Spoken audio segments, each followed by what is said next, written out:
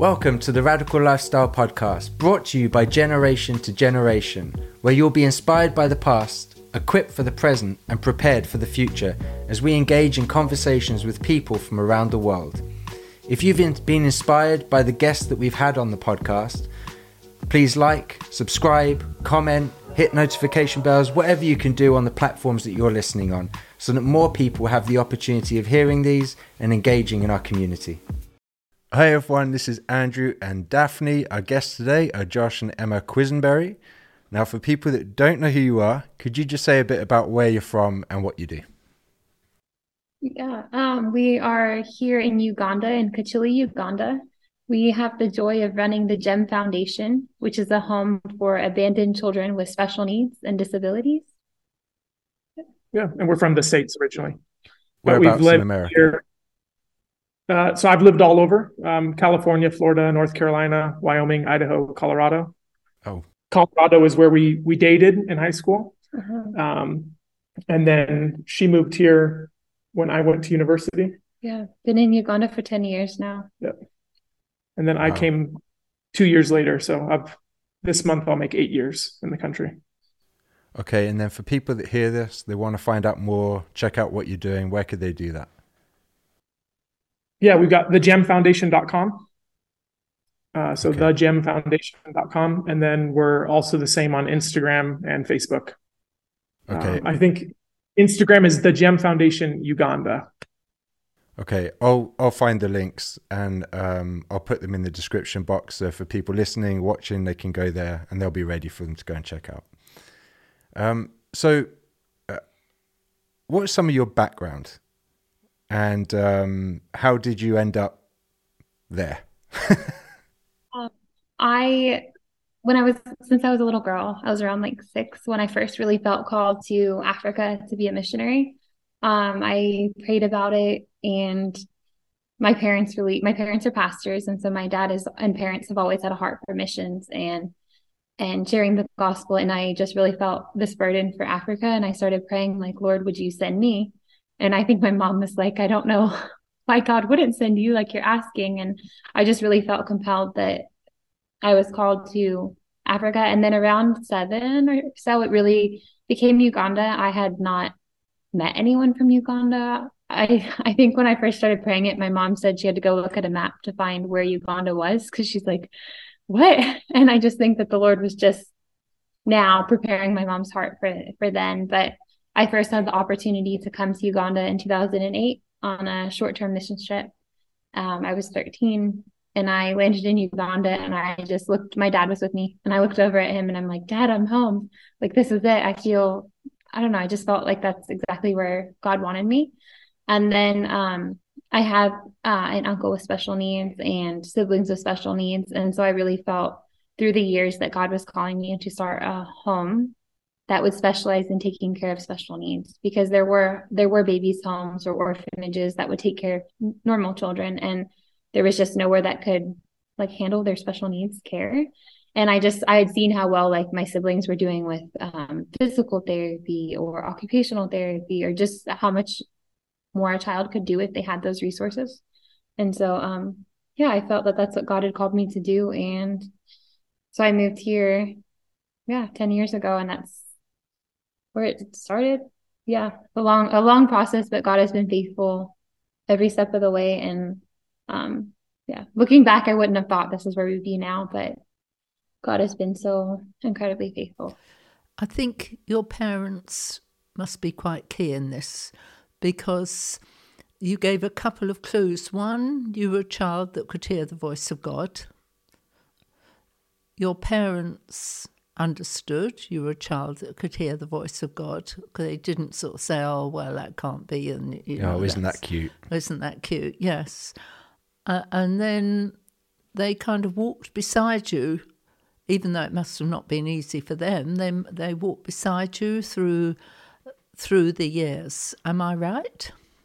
Yeah, my parents were very supportive, and have always really pointed me to the Lord. My parents love Jesus. They've adopted a bunch of kiddos as well. And so just like having their heart for the nations, I think definitely is also what burdened my heart, if that makes sense as well. Just like his even like hearing the Lord's voice or anything like that. Like my mom and dad were very instrumental in that.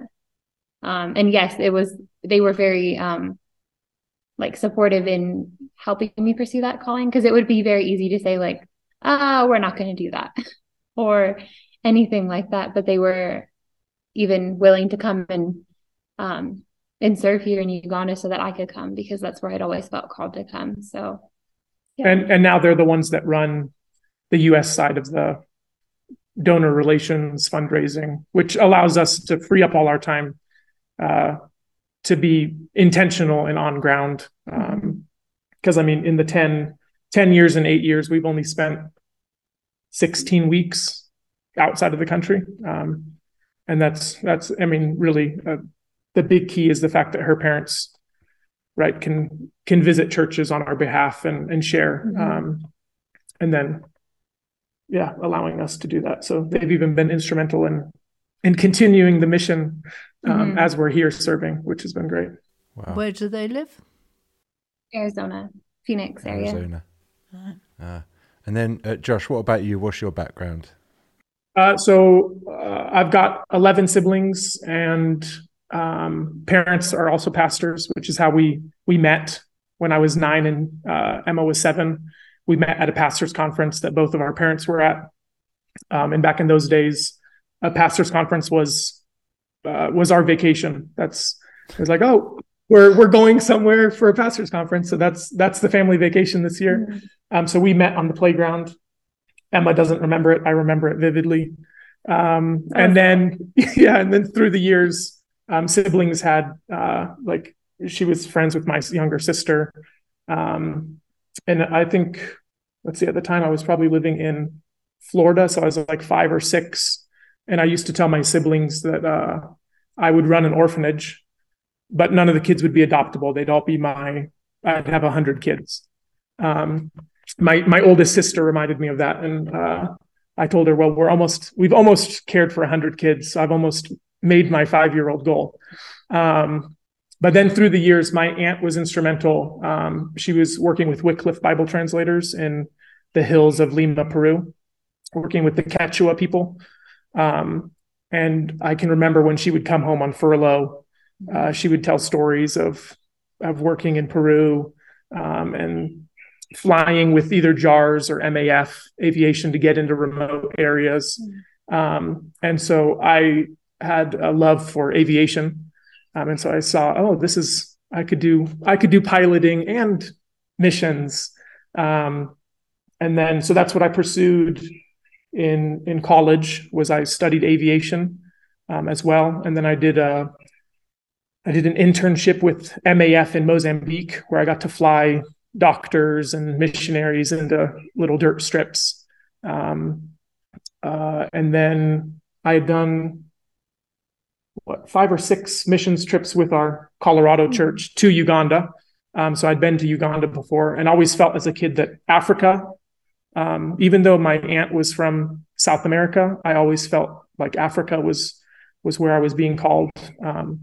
I actually requested that my mom would let me take French or Swahili or something in high school, because I was like, let me use a language that I might end up using on the continent. I had to do Spanish instead, which was a bummer.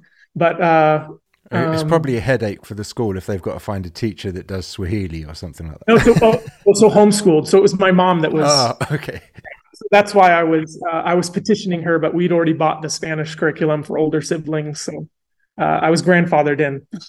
And then, so did some trips here, and then we dated through high school. When I moved to college, she was moving to Arizona. I was in California. Long distance didn't work well. I was a horrible communicator, and we ended up breaking up. And then over text, which was my, the final nail in the coffin, I broke up over a text message. And then Emma moved here.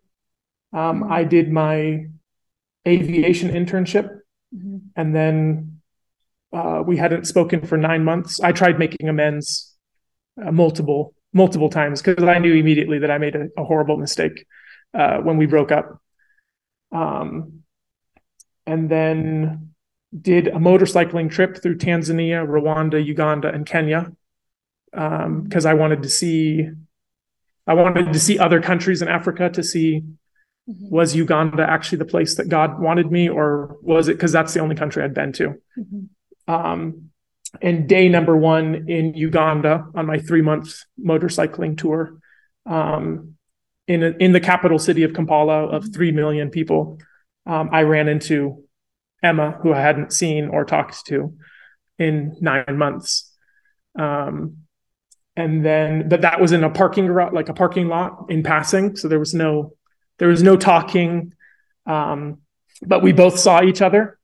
And then the following day, I went with a mutual friend that we knew that was delivering shoes to an orphanage 2 hours out in a village. I was along for the ride. So I went with him. We had probably 100 little foam shoes that we were taking to an orphanage that I'd never been to. And as we were driving on this small dirt road, he turned around and looked at me and said, "Do you have a homing beacon?" And I was like, what do you mean? And then sure enough, I see ahead, there's a van, and who is at the same orphanage 2 hours outside of the city delivering food.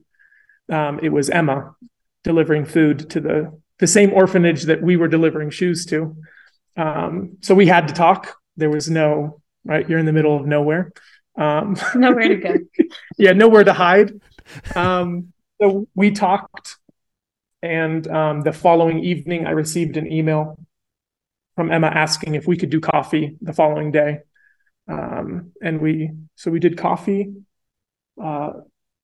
made amends and apologies for our stupidity, then hung out, remained friends, communicating. I went back to school. I think like 2 years later. Yeah, a year later, I did a trip, because that was while Emma was going through all the bureaucracy of legally registering and licensing a children's home. There's a lot of red tape in Uganda for that. And so I went back to the States, came back a year later after the home had been, I always say I came back when the hard part was done, all that kind of stuff. So came back and surprised her and asked if we could date. So we got started dating again. Then I visited, that was July. Then I visited again in December for Christmas and proposed. And then we got married here in March. 8 years ago. So yeah. It's been a while. Wow. So I'm surprised at something you said.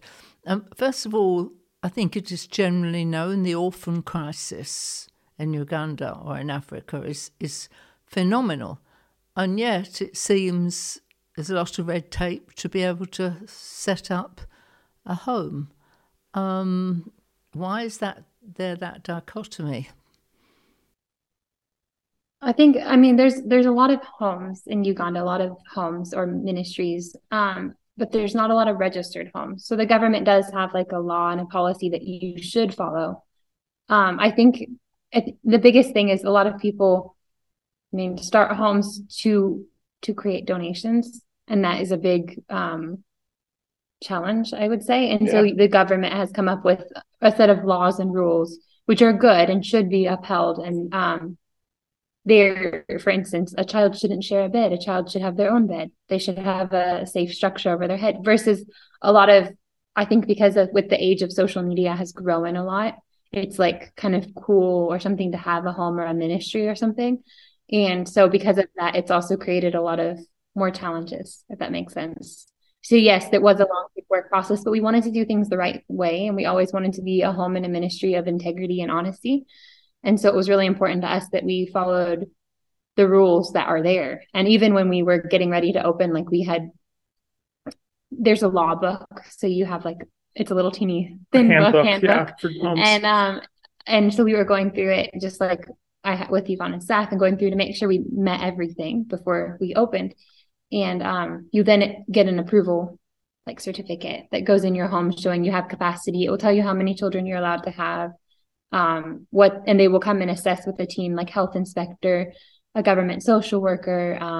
There's a variety of different people on that board that are supposed to come and view it and see it and make sure it's legit and supposed to be that way. And so they did come. We requested them to visit and they had come. And then they're like, but why don't you have children yet? And we're like, because you're not supposed to. And they're like, oh, most homes have children. And then after they chase getting the right certificate. And we were like, no, we want to do things. We always want to do things the right way, which would honor Christ and not the other way around, which we found a lot of favor, even with the government authorities who would usually close illegal homes or anything. They came and they were like, we'll write you a recommendation because what you're doing is the right thing. So we found that was really, God definitely blessed that. And we had a lot more favor with different government officials or local council or different people we were working with, because they saw that what we wanted to do was to honor Christ and to follow the guidelines that the government had made. So yeah, we were one of the first approved homes too. And then Emma's also extremely persistent. There's a lot of corruption within the government. So sometimes they're also waiting for little envelopes maybe that will help move things along. You're talking about thank you letters. That's what you're talking about, right? Yeah. So there were some offices that people wanted to refuse to give a recommendation letter. So Emma would just show up every day at the office with the paper that needed a signature. With a book and just kind of read out in front until the office hours closed. And there's this one office I sat in front of many days because I needed the signature to open GEM. And I just kept sitting. And every day she'd see me, she'd be like, oh, you're here again. And I'm like, yeah, I'm just waiting for, the signature. And it definitely paid off, because one day she walked out with the letter signed and was like, here's your letter. I'm sick of your face. Please. You can. And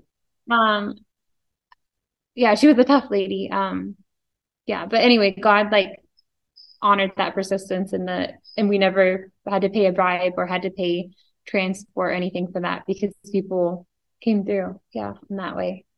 So it meant a lot of waiting, but God was faithful in it too. And a lot of waiting, especially in the early years, that as different officials would come and see the persistence, that we were never going to waver on those values. And now, instead of them putting off, they know, okay, GEM, we're not getting anything from GEM. So they'll just come and sign off normally. And every now and then you get someone that's new that sometimes they ask for something in the office, and then you bring them and they see the kids that we're caring for. And a light bulb switches and they realize that the kids we're helping really need help. And so it's their attitude changes, and they're very helpful to see our kids continue to get the care they need. So a lot of just God's favor. Everyone loves stories. Can you give us a couple of stories about the children that you have brought in? You must have hundreds, but hey, just pull out one each. I guess I'd say Tony. Tony was my special little guy. We had received a phone call about a child who was being abused with special needs in the community. And so Josh and I went along with one of our social workers, and we drove out to this community. It was like an hour and a half probably outside of the city. And so we had driven out, and we were near the rough area with this person that was referring the case. But we didn't know where or which house it was or anything. And so we kind of pulled over and parked and just started walking around this village, knocking on doors. And so we'd knock and say with our staff member and stuff, and translating and saying, do you have a child with special needs? Do you have a child with special needs? And everyone will come, no. Do you know a child with special needs in the community? Because we knew the rough area, but not the home. And we got to this one house, and so I knocked and asked, do you have a child with special needs? And they said no. And behind them, you could see another door behind. Most people live in a one room, and that would be their main room. And so behind her was another door, and the door, I kid you not, I asked, and she's like, no. And behind the door blew open, and you could see Tony who was severely abused and had been beaten and bruises all over his body. You could see him laying on like a corner little mattress on the ground that was like ripped and broken.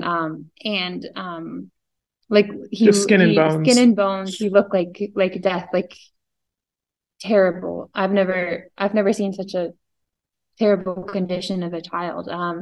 And just like, I think he was 12. Mm-hmm. Yeah. And he was just like the bruises all over his body. He was naked. He was not covered, and just like he had cerebral palsy. And so he was like hunched up, and kind of stuck in the fetal position. He couldn't move. He couldn't do anything for himself. And so he just was left there day in and day out, not fed, not taken care of, abused and beaten. And his dad was the town drunk. It was a really, and so he just kind of would take out anything on him. He had siblings it wasn't that the family lacked, because his siblings were healthy, mm-hmm. Going to school. But yeah, he was, because of his special needs, he wasn't on any, they had some family photos on the wall. He wasn't in any of the family photos. He just was the invisible child. Mm-hmm. So the government social workers got involved and were able to remove him from their custody for like emergency child care protection. And so Tony came home to us. I was like, I'm not leaving until he can leave, because he was so bad. I was like, he's not gonna live if we don't take him with us. And so we got the permission from the government official to take him home, which usually we don't take kids from families unless it's a severe like abuse case like that. That's the only time. We primarily work with abandonment cases. Or orphan cases. Or complete orphan cases. Maybe the mom has died and the dad's unknown and there's only a grandpa or something, and that person can't take the severity of the child. But for Tony's needs, because of his abuse and stuff, the government got involved and are like, we're removing him for emergency placement. So he came home to us, and he ended up having severe pneumonia. He needed like full oxygen support. Yeah, he was literally like, he would have died. I don't know how he honestly he got put on a malnutrition diet. How he held on that long. I can send you guys a picture, but he was severely sick. He ended up healing and doing incredible, and he still had a lot of special needs, significant needs. But like if I walked in the room, he would just like, I think he recognized that we had come and like he had come home to us. Because I could walk into the room and for nobody else, he wouldn't smile for anyone. But if I walk in and I'm like, Tony, he would like light up and give me like a huge smile. It was incredible. He passed away a few years ago now because of his severe special needs. He had a seizure and stopped breathing. And I think that was 2018.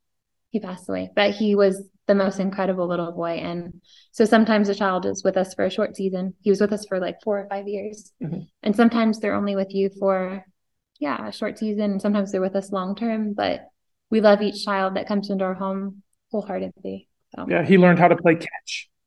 So he would grab a ball and he could throw the ball. So we'd go out in the yard and play catch together. He was a great. Yeah, and the before and after, just the 3 month before and after photo, you can't even tell that he was the same kid.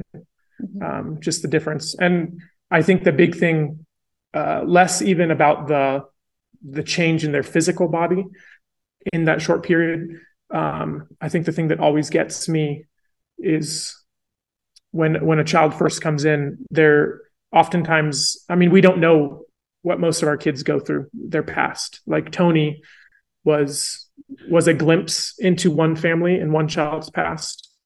But I mean, most kids, a child is dumped somewhere and you have no idea other than where they were found, their history or their background, or if they were loved previously, and was it just the one family member that was caring for the child passed away? You don't know, right? Mm-hmm. So oftentimes kids come in and you can tell there's extreme fear behind their eyes. I mean, and with Tony, it almost looked like he wasn't there anymore. Like he had just given up. And just seeing the difference, even in the eyes and their countenance when they start receiving love, is incredible.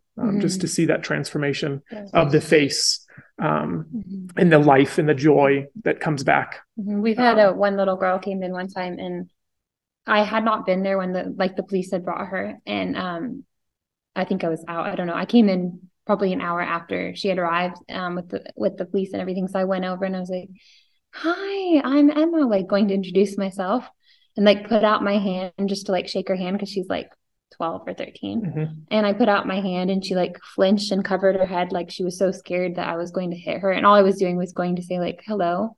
Now she's the child who comes up and hugs you when you walk in. So it is incredible to see definitely the transformation. We've had one little girl come in at 7 years old weighing 6 pounds. Sorry, we're in kilos here. 2 kilos? Yeah. She was 7 years old and weighed 2 kilos. And now she's like huge smiles.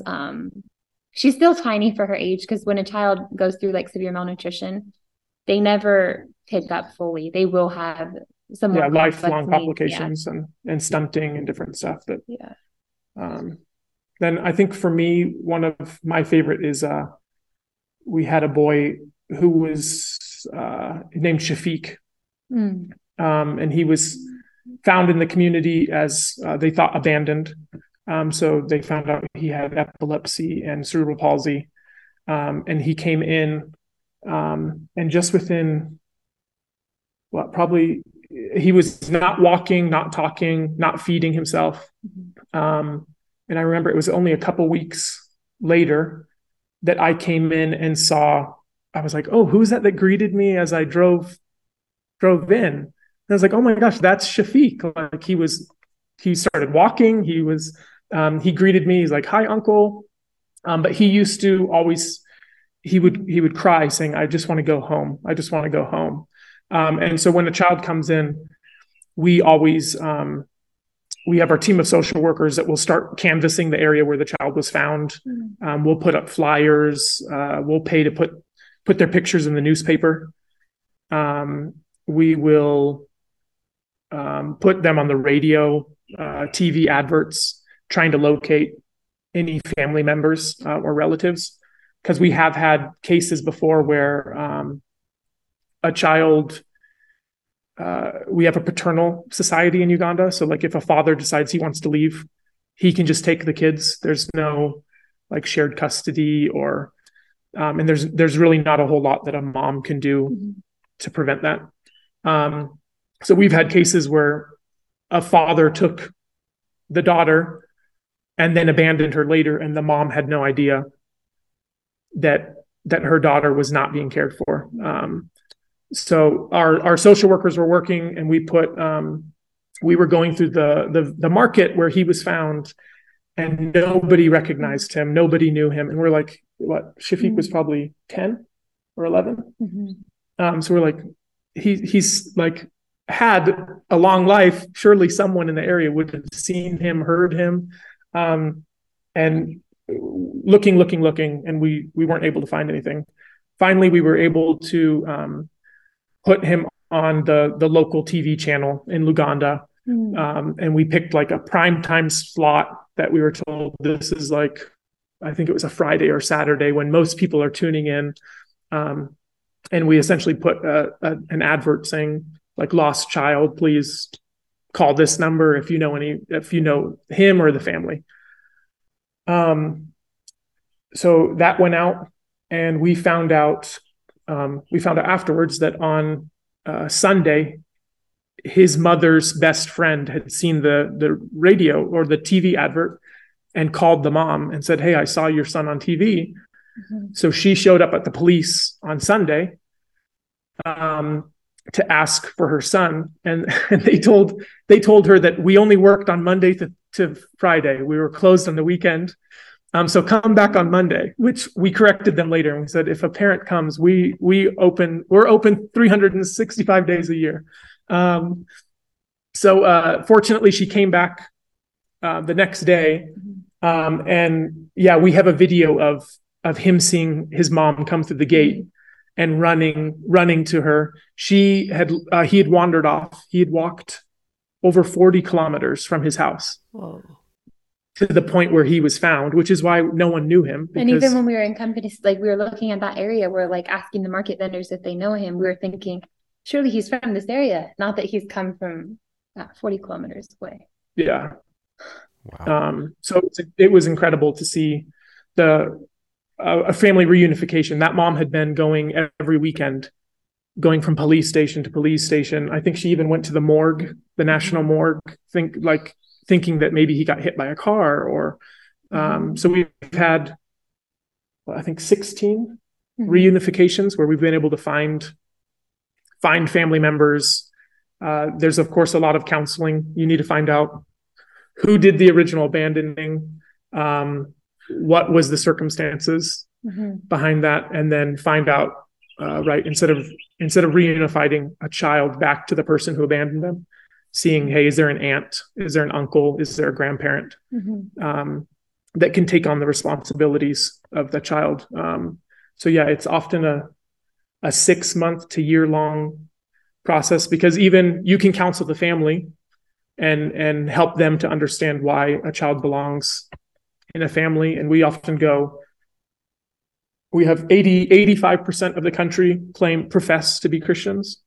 It's about a 50-50 split on whether they're Catholic or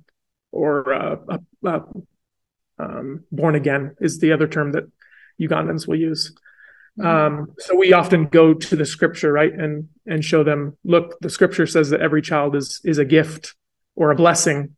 So how can you say that a gift or a blessing from God is a curse? Right, and trying to break down those cultural stigmas, because there's a lot of belief that maybe it's witchcraft, or it's a curse. It's something that the mom must have done. And so we do a lot of biblical counseling, and then even just explaining from a scientific aspect. No, this is how cerebral palsy, right? Like when you were in labor, maybe the child got stuck in the birth canal, and that can cause X, Y, or Z. And then beyond counseling the family, you have to do even community counseling. Because if you just reunify that child back to the family, sometimes the family gets ostracized by the community. So we've heard stories of the local salesman of tomatoes won't sell you any tomatoes because they think it's contagious, and they don't want you to be around them. But it's been all the work that's put into those reunifications. It's definitely worth it, to seeing those kids thrive back in their home. We have some kids that the family can care for 99% of the child's needs. The only thing that's out of reach is maybe their ongoing seizure prescription. So we keep covering those costs, because if the only reason that child should be in a home is for lack of seizure medicine, well, let's make sure we sponsor that seizure medicine so you can be with your family, and we'll deliver it once a month, twice a month, whatever you need. So with Tony, where did the initial referral come from? How did you find out about his situation?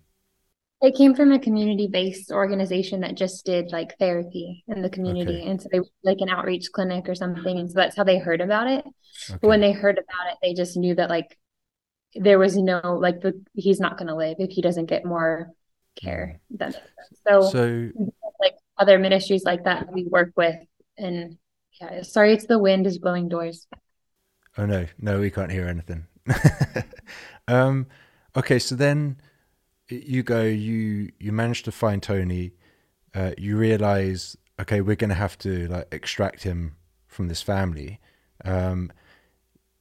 Josh, you just mentioned about the stigma around kids with disabilities and the general population, their kind of attitude towards it. What about from a government level? When you go to the police, you say there's this kid with disabilities, we need help to extract him from this horrific situation. What's their attitude towards it? Are they inclined to help just because it's a person that needs help? Or do they also have the similar attitude?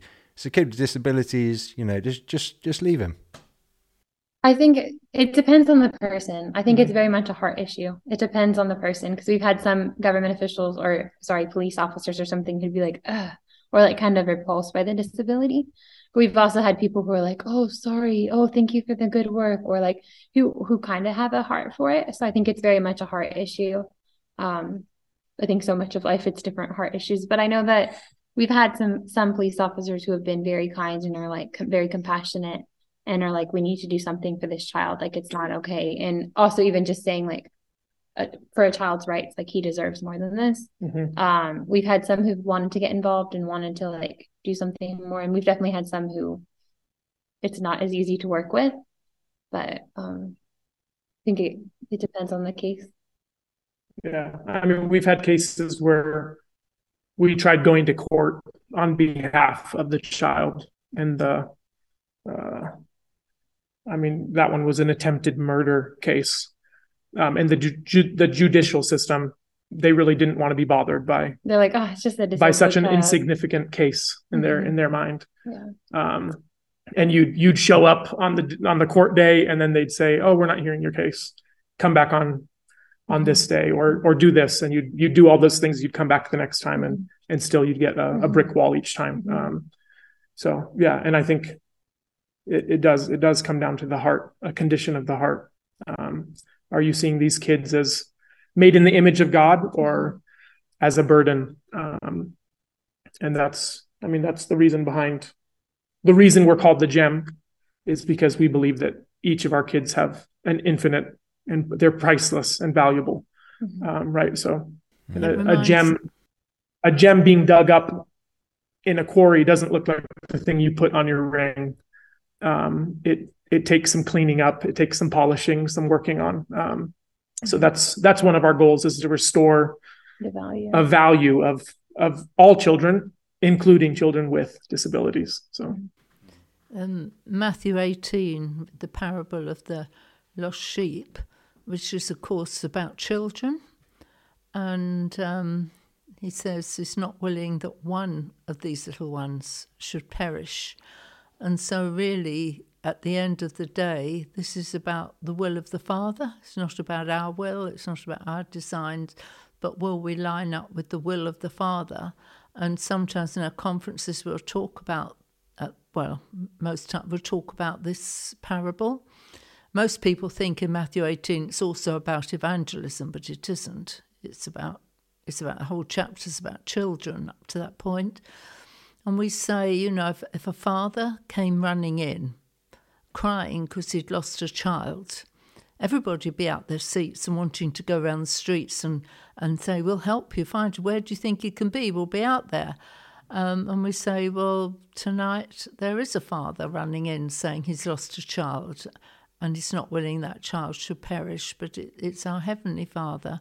So, I honour you both in that you don't, in inverted commas, just see a child with special needs, but it's the heart of the matter and the heart of the Father that you're pursuing. Am I right? Yeah, that's our goal. Yeah.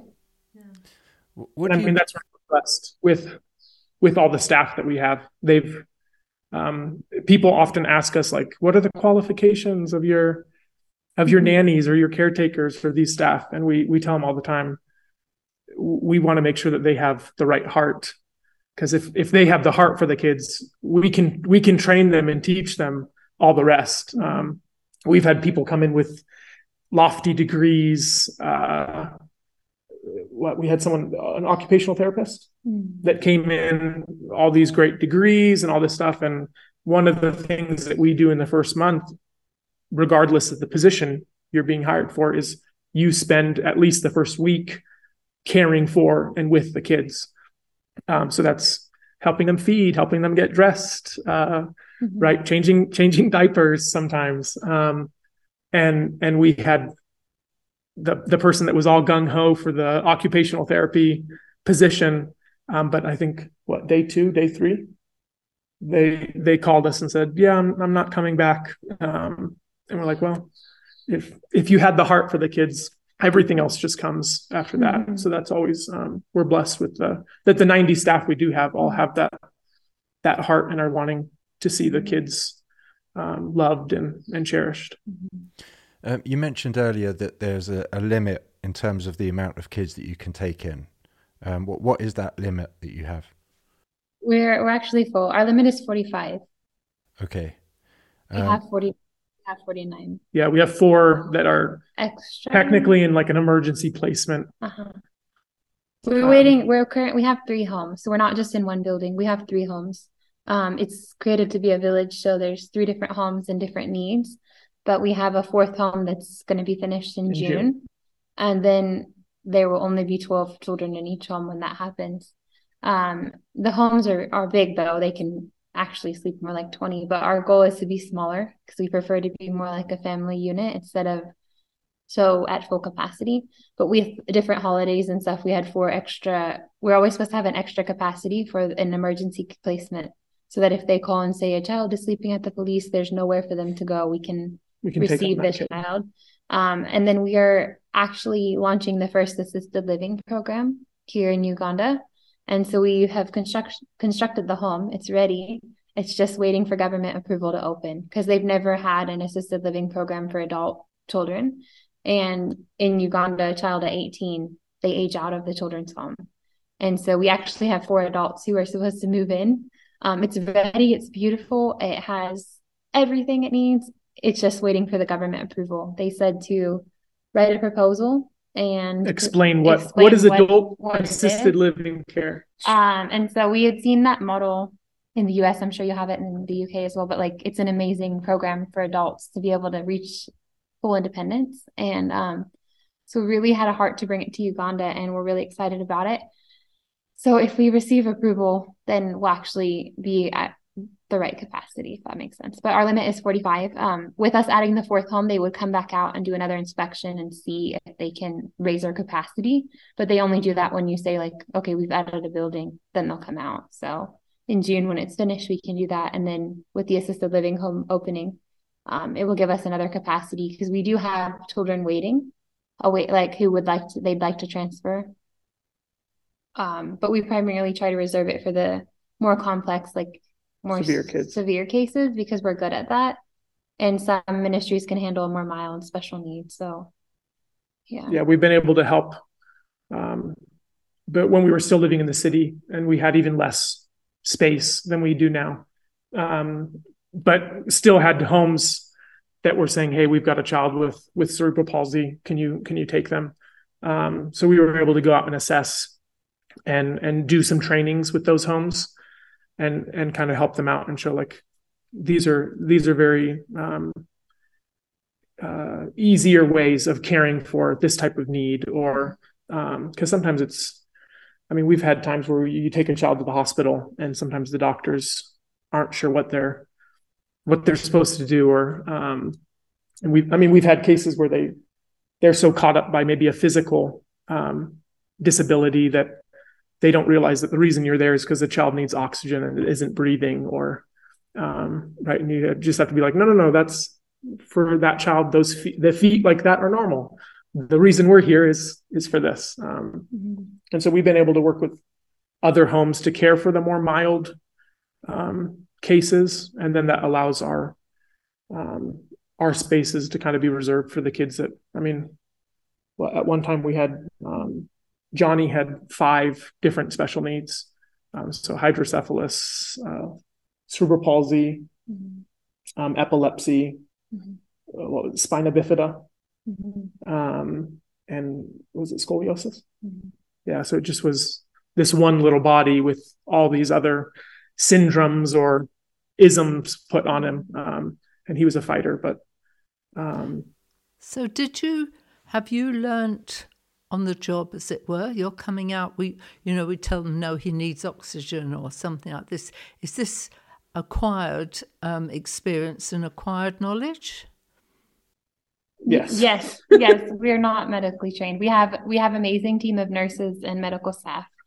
We are not medically trained, aside from like first aid basic stuff. No, but yes, we definitely have learned a lot.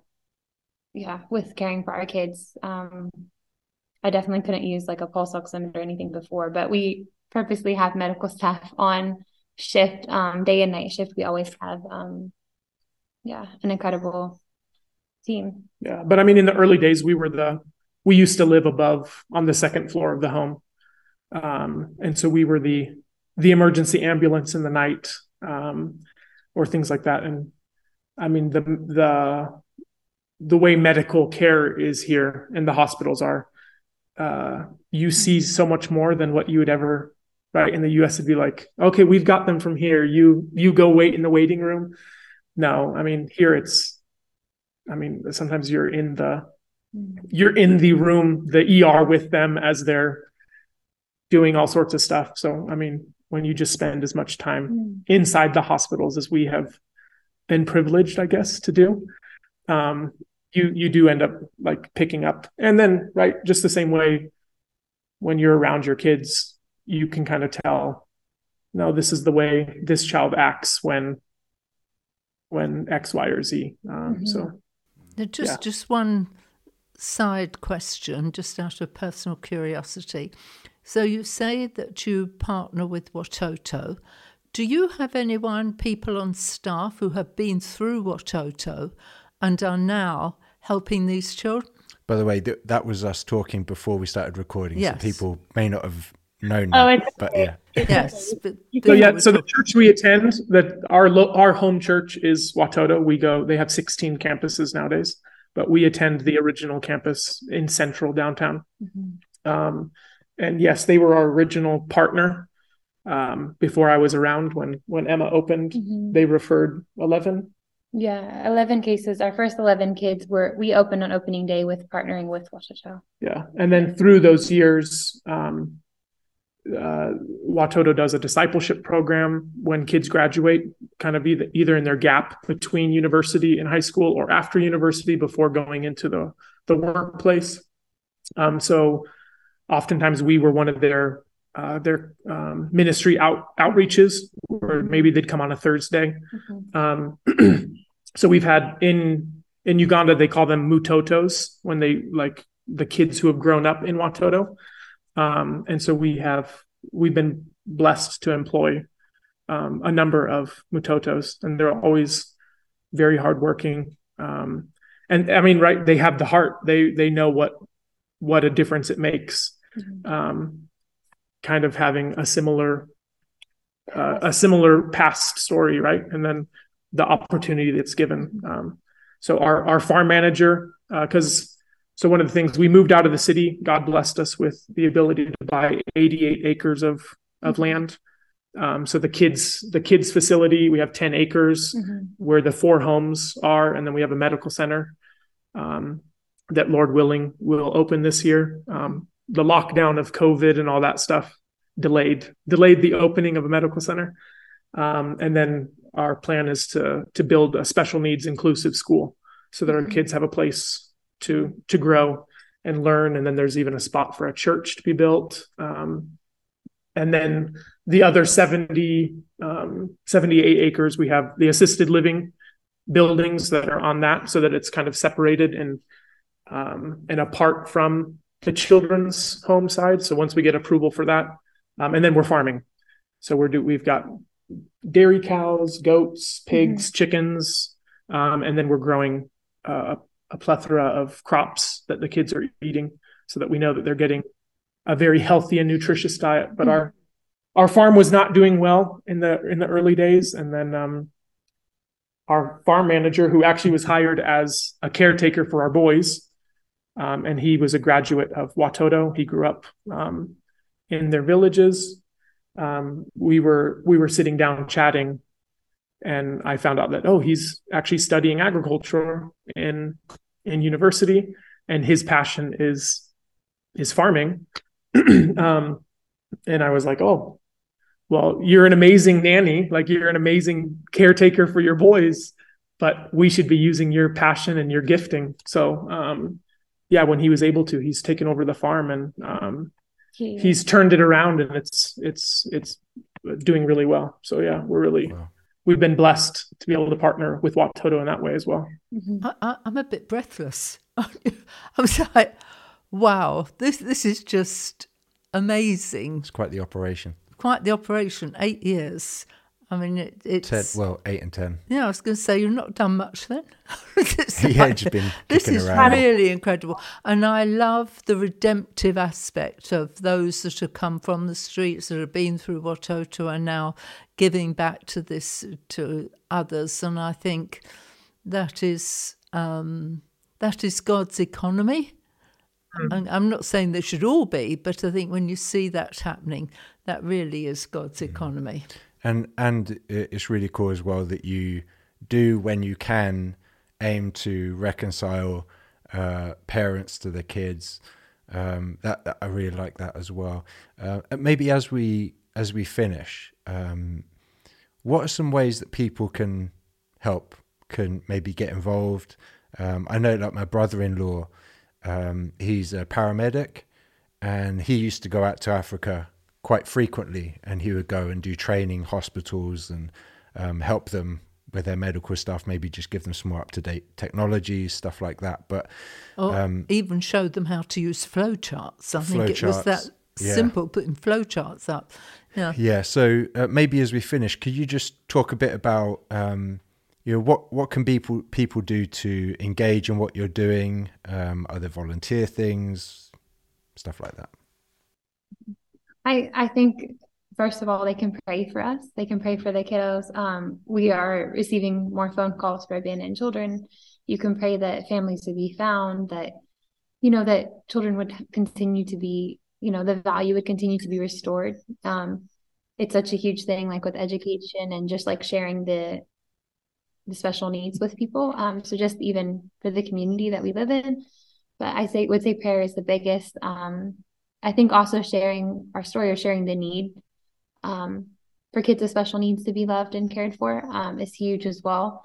Another way would be, we have sponsorship opportunities if people are interested in sponsoring a child every month. But other ways, we do have volunteer mission trips. Our next mission trip is in August, where people will come and spend 10 days in country. And yes, we love having people to come and do trainings, whether you're a therapist or someone with a background who's worked with special needs. And even if you don't have a background necessarily, that could be for training, even just loving on the kids would be great. We have this one lady who has come several times who has children with special needs herself. And so it's always been a ministering thing for the nannies, even to see like, look, I have a child with special needs, and like, thank you for serving and loving the kids, because it can be tiring to care for kids with special needs day in and day out. So just encouraging the staff in that way. But yeah, any type of degree obviously could be a blessing if you're a therapist or a special education teacher or a medical professional. We have done multiple medical outreaches to the community because we care for kids with special needs, but we also really want to impact our community and share the gospel. We live in a primarily Muslim community, and it's really important to us to share the gospel every chance we get. And so this last year we did 2 medical camp outreaches, and we had a team of 60 volunteers, Ugandan volunteers, doctors and nurses and midwives, surgeons, ultrasound techs, just lots of Ugandans who had heard about the need. And we advertised in advance. We sent out this like WhatsApp message and different things that went out to different people, and it brought a ton of volunteers. We had internationals also come on the trip and join. And we ministered to almost 1,000 people who came in through our gates. And when they came through, we also had a prayer tent. So they received physical healing. And then we even had people receive spiritual healing. Like we had 46 people that came to Christ. And that was just so incredible to also be an impact in our community. So yeah, whether it's a team, but if someone's interested in a team, they could send us an email at office@thegemfoundation.com, or they can also message on our social media platforms if that's easier, and we can connect with them through that. But yeah, that's the biggest thing. Praying is always huge. Sounds good. Josh, Emma, thank you. Really appreciate you taking the time. Again, if you're listening, go check out the social media, the website, get in touch with them if you want to get involved. So thank you. Really appreciate it. Yeah, thank you. It's great meeting you. Thank you for listening to this episode. Remember, if it inspired you, share it with others so we can see more people engaged in this community.